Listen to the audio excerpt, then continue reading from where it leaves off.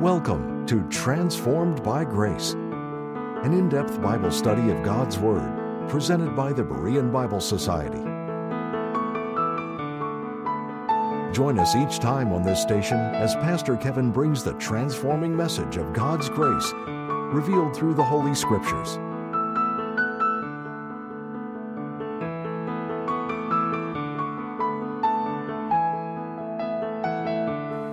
Tim White tells the following.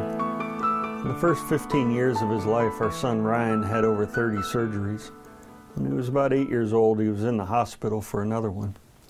The medical staff had already given him the Barney juice, a purple liquid with something like morphine in it. The medical staff then began to roll his surgical bed to the operating room. As usual, we accompanied him to the two big doors that led to the place of surgery. That is where we stopped and told him all would be okay for the last time before he went in. This day, as we got to the doors and they opened, he sat up in the bed, looked me right in the eyes and pleaded, "Dad, don't leave. Don't let them take me." And then they wheeled him in. At that moment, my heart was broken. I would have done anything to take him off that bed, except for the fact that he had to have the surgery. That knowledge didn't ease the pain in my heart at all. I just stood there trembling as the doors closed and he disappeared, and then I broke down into tears. Shortly after, when I was asking God how such a good love could hurt so much, I realized that he had gone through the same thing. In the Garden of Gethsemane, the Lord prayed, "Father, if there is any other way, let this cup pass from me." But out of unfathomable love, God gave his Son for us. I allowed the surgeons to take my son for his own good. God allowed the crucifiers to take his Son for our good. That is how much God loves us. Beginning with this episode of Transformed by Grace, we're going to begin a short series walking through different events and prophecies in the Old Testament which foreshadow the cross of Christ.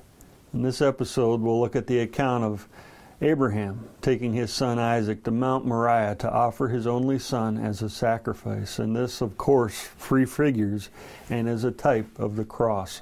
Genesis 22, verses 1 to 2 read, "And it came to pass after these things that God did tempt Abraham, and said unto him, Abraham. And he said, Behold, here I am.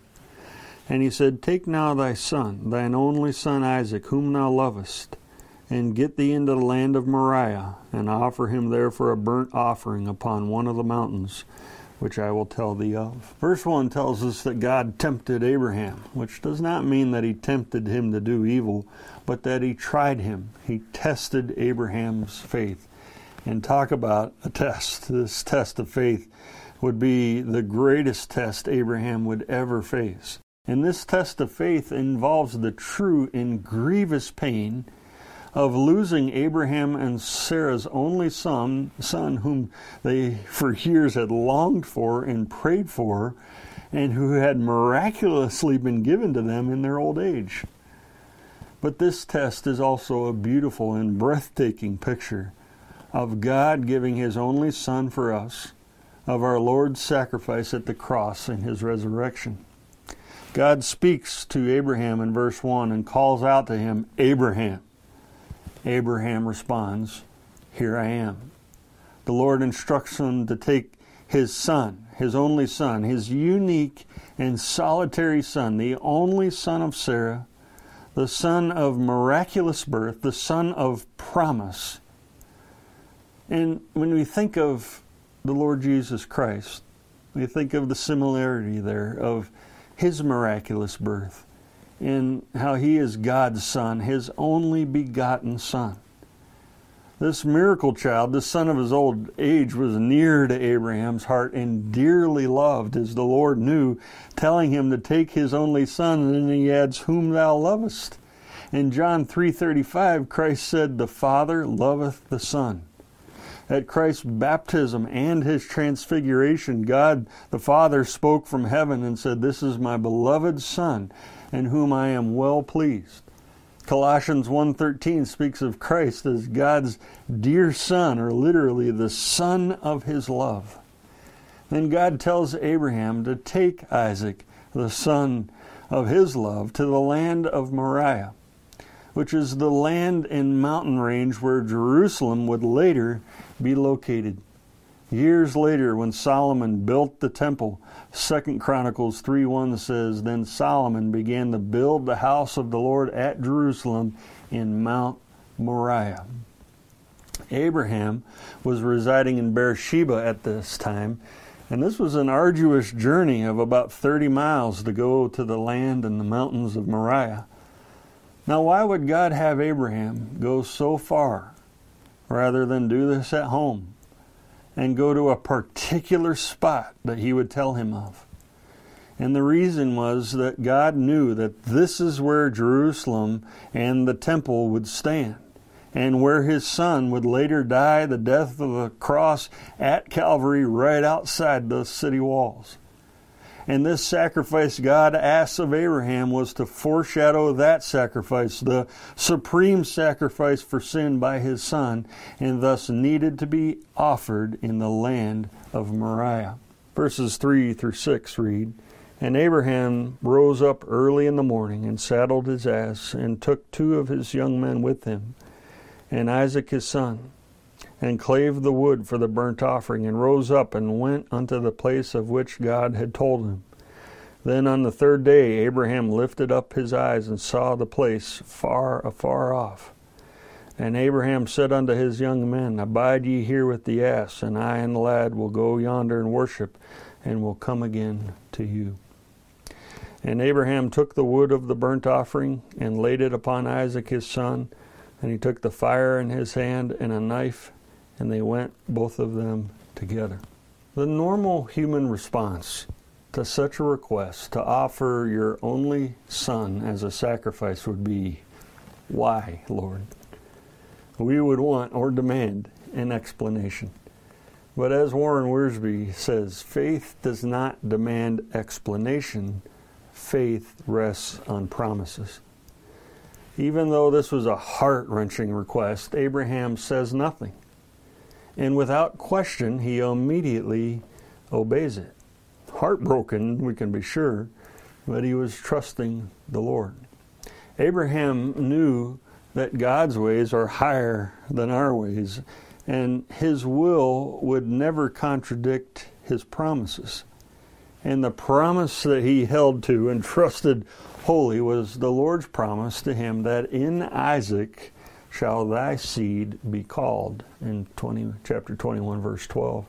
So Abraham rose up early, as it says there in verse 3, to obey God's word, knowing God is faithful to his promises. He saddled his donkey. He took 2 servants. He took Isaac. In preparation for obedience to God's will and making a burnt offering of fire, Abraham clave, it says there, or split the wood for the offering. And by faith, he went to the place God instructed him. The 30 to 40 mile trip took 2 full days and part of the 3rd. And on the 3rd day, it says there in verse 4, Abraham lifted up his eyes and saw the place he was to go. And on the 3rd day, those words, on the 3rd day, should catch our eye as believers. And regarding this, Henry Morris has this insightful quote. Abraham was fully set to do God's will from the moment they started out. Thus, for all practical purposes, Isaac had been dead 3 days. The 3 days of apparent death obviously correspond, he says, to the 3 days during which Christ was actually dead. Another way to look at this too is that it was on the 3rd day that Abraham received Isaac alive back from the dead, as it were. So we see the type of the resurrection here. Seeing the place far off, Abraham stopped, dismounted, told the servants to remain with his donkey, telling them he and Isaac would go yonder and worship and come again to you. The transaction that was going to take place was only between the father and the Son, between Abraham and Isaac. That pictures the cross as well.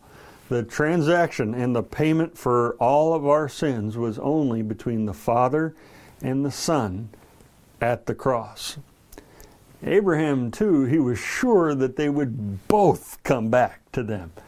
The idea there when he talks about we'll go yonder and worship and come again to you is that they would both come back to them. We'll be returning to the program in just a minute, but first we'd like to take this time to thank you, our partners, for making these programs possible. If you would like to access our library of helpful Bible study tools, go to BereanBibleSociety.org. Colossians, The Preeminence of Christ, is a hardcover 256-page commentary written by Pastor Cornelius R. Stan. As the head of the body, Christ holds the preeminent position in the church. This wonderful truth was a special revelation solely committed to the Apostle Paul. Pastor Stam exposes the dangers of this heresy and cautions us to beware of those who promote this unsound doctrine today. Like Paul, may we also fight the good fight of the faith.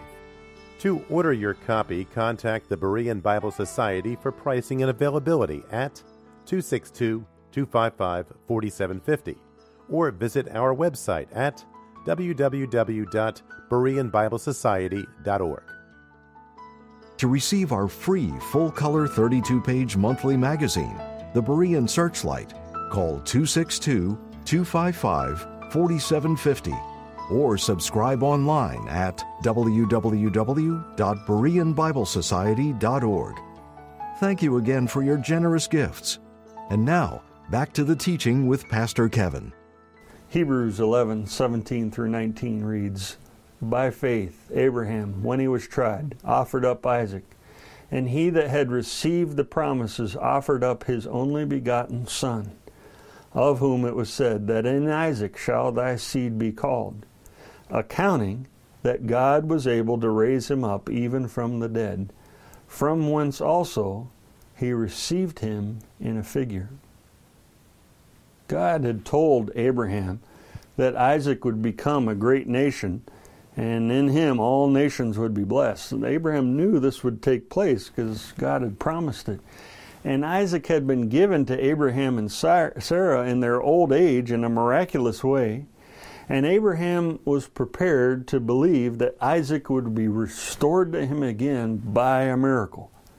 Abraham therefore anticipated that God could, he was able, and would raise him up from the dead. So according to Hebrews 11, Abraham trusted that God would raise his son Isaac from the dead, and that he must do so according to God's promises that he had made unto him. Therefore he told the servants, we'll be right back. And that's tremendous faith. In verse 6, Abraham took the wood for the burnt offering and laid it upon the back of Isaac. And likewise, the wood for Christ's offering at the cross was laid upon his back as he bore the wood for his sacrifice. John 19, verses 16 to 17 says, And they took Jesus and led him away, and he, bearing his cross, went forth into a place called the place of a skull, which is called in the Hebrew Golgotha. Also, as the burden and weight of wood was laid on Abraham's son, so a great weight was laid on God's son, as Isaiah 53:6 says, The Lord hath laid on him the iniquity of us all. The knife Abraham took pictured the physical instrument of death for his son Isaac. The cross was the physical instrument of death for God's son, the Lord Jesus Christ. The fire in Abraham's hand pictured the spiritual judgment of Christ. As Isaac's father had fire in his hand, so the father had the fire of his terrible judgment against sin in his hand, which he fully poured out on his son at the cross. Christ experienced the fierce and fiery judgment of God in full measure as he paid for our sins and for the sins of the world. Verse 6 says, they went both of them together, which portrays a very touching picture in the sacrifice of Christ, because the Father, too, was with his Son each step of the way as they walked the hill to Golgotha together. As heart-wrenching as this was for Abraham with his son, which he loved, and would be for any father with their son, so this was the case to an infinite degree with God the Father and God the Son of his love, as Christ went to Golgotha. And as the song goes, how deep the Father's love for us, how vast beyond all measure, that he should give his only Son to make a wretch, you and I, his treasure. God's justice against sin demanded death, which Christ as our substitute did for us. While Isaac's loving father Abraham remained with him throughout this entire ordeal, in contrast, the Father and his holiness had to forsake his Son at the cross when he was made sin for us. And that caused Christ the greatest agony from the cross, causing him to cry out, Eli, Eli, lama sabachthani, my God, why hast thou forsaken me? Genesis 22, 7-8 read, And Isaac spake unto Abraham his father, and said, My father. And he said, Here am I, my son. And he said, Behold, the fire and the wood, but where is the lamb for a burnt offering? And Abraham said, My son, God will provide himself a lamb for their burnt offering. So they went both of them together.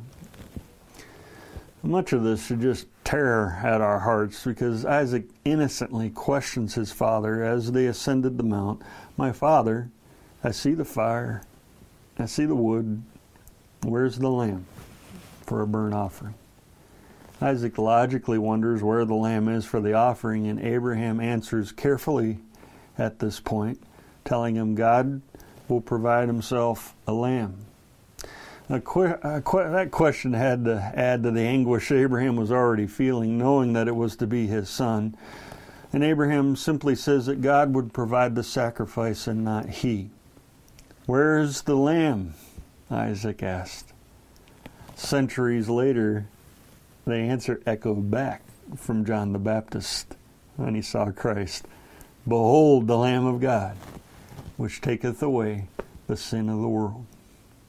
So they went, both of them together, as it says again in verse 8, as it does in verse 6. And as they go, we see the faith of one, Abraham, and the willing, trusting submission of the other, in Isaac. Genesis 22:9 reads, And they came to the place which God had told him of, and Abraham built an altar there, and laid the wood in order, and bound Isaac his son, and laid him on the altar upon the wood. As they arrive at the place that God had told him of, Abraham carefully arranges and builds an altar and laid the wood in perfect order. It was at this time that Isaac was likely told who was to be the lamb for this offering. Even though he is called just a lad in verse 5, Isaac was no small boy, seen by the fact that the wood for the offering was laid on him and he carried it up the mountain. Sarah was 90 when Isaac was born, and in chapter 23, verse 1, in the very next chapter, we find that she was 127 when she died. So we know that Isaac wasn't older than 37, but he was probably in his 20s or early 30s. Being of this age, and his father being around 125 in age, and obviously slower and weaker than Isaac, Isaac could have easily escaped, could have easily fled had he wished. But we see the faith of Isaac as well, as he willingly, obediently, submissively allowed himself to be bound and laid on this altar. Like Isaac, our Savior allowed himself to be bound. He went willingly to the cross. He was bound in order that he might set us free from the bondage of our sins. Isaac allowed himself to be laid on the altar by his father, and so as a type of Christ, he was obedient unto death. Christ also submitted to the will of his Father, as he said in the garden the night before his death, "Not my will, but thine be done." And as John 10:17 and 18 says, the Lord says, "Therefore doth my Father love me, because I lay down my life, that I might take it again. No man taketh it from me, but I lay it down of myself." I have power to lay it down, and I have power to take it again. The cross was the altar upon which the Lamb of God was offered, and he willingly laid down his life, submitted himself to be nailed to the cross, and to hang on it and stay on that cross in the payment for our sins. Genesis chapter 22, verses 10 to 14 read, "And Abraham stretched forth his hand and took the knife to slay his son. And the angel of the Lord called unto him out of heaven and said, Abraham, Abraham. And he said, Here am I. And he said, Lay not thine hand upon the lad, neither do thou anything unto him, for now I know that thou fearest God, seeing thou hast not withheld thy son, thine only son, from me. And Abraham lifted up his eyes and looked, and behold, behind him a ram, caught in a thicket by his horns. And Abraham went and took the ram, and offered him up for a burnt offering in the stead of his son. And Abraham called the name of that place Jehovah-Jireh, as it is said to this day, In the mount of the Lord it shall be seen. Once the altar was prepared, and his son bound and laid on the altar, Abraham stretched forth his hand, reaching for the knife, took it, and was holding it. As we try to place ourselves in Abraham's place in this difficult moment, it had to be absolutely overwhelming. The father looking at his son, the son gazing at his father, probably both of them with tears flowing. Abraham took that knife and he was absolutely going to slay his son. And as he brought down the knife to slay him, at that moment the angel of the Lord called out unto him from heaven. And the angel of the Lord in the Old Testament is the pre-incarnate Lord Jesus Christ. And so our wonderful, merciful Savior calls out to him, Abraham, Abraham, and stops him. And our Lord tells him to not harm him, to not do anything to him. Abraham passed the test and had demonstrated that he feared, that he loved, and he trusted God so much that he would not withhold even his only son from him. Abraham did not withhold his son like God the Father with his son. And while God spared Abraham's son, and all of us, as we read that account, all of us let down this like a whew. But then when you think about God the Father with God the Son, Romans 8:32 says he spared not his own son, but delivered him up for us all. Jason Elam, kicker for the Denver Broncos at one time, tells the following story. A minister told me that a little boy in his congregation had been killed in a car accident. He was called to the hospital to visit the parents. The little boy's father, in anguish, told him, if I could have prevented this, I would have. The minister later realized the power of God's love through that statement. Here was a father who said, if I could have prevented his death, I would have, whereas God could have said, I could prevent my son's death, but I won't. And he didn't because of his great love for you and for me. Abraham told Isaac that God will provide himself a lamb, and God did provide a sacrifice. It was a ram and not a lamb. The complete fulfillment of that statement in prophecy awaited the true Lamb of God, the Lord Jesus Christ. Abraham lifted up his eyes for the second time in this passage, and he sees a ram caught in a thicket by his horns. And Abraham offered it on the altar in the stead of his son, in substitution for his son. And by grace, a substitute was provided and died for Isaac. And so by grace, a substitute was provided and died for us. As Christ in his vicarious death took our place, was our substitute, took our sins on himself, and died for us and for all our sins. Verse 14 says that Abraham called that place Jehovah Jireh, or the Lord will provide. As God intervened and provided for Abraham and his son, providing a ram, a substitute to take Isaac's place on the altar. He is Jehovah Jireh to us too, because he's provided us a glorious substitute, a Savior for us in his Son. Hebrews 11:19 again says, accounting that God was able to raise him up even from the dead, and in that last part, from whence also he received him in a figure, or in a figurative sense. Isaac didn't actually die and rise again, but in a figurative sense, he did. Laying on the altar was a picture of death. And he had, for all practical purposes, been dead for 3 days, because Abraham was determined to do it. And then here on the third day, in a figurative sense, when Isaac stood up from the altar, it was a figure, a picture of the resurrection, of standing up. Like the word resurrection means, being delivered from death. And all that is a picture and foreshadow of the Lord Jesus Christ and his actual death and his actual resurrection from the dead. I'd like to close this episode with the following meaningful quote about the cross and our Savior. He whom none may touch is seized.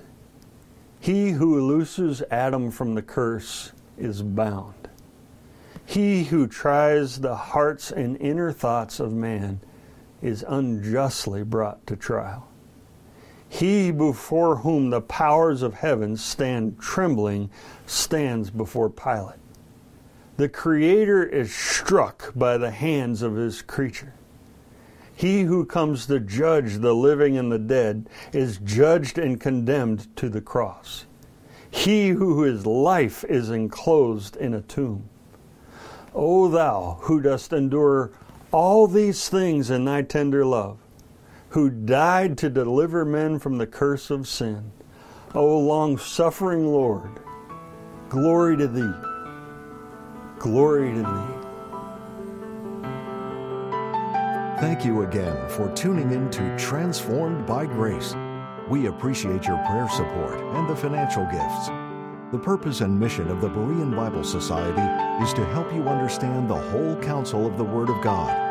For more information, visit our website at www.bereanbiblesociety.org or give us a call at 262-255-4750. Or if you prefer, write us at the Berean Bible Society, P.O. Box 756, Germantown, Wisconsin, 53022. Now until next time, may you be transformed by God's grace.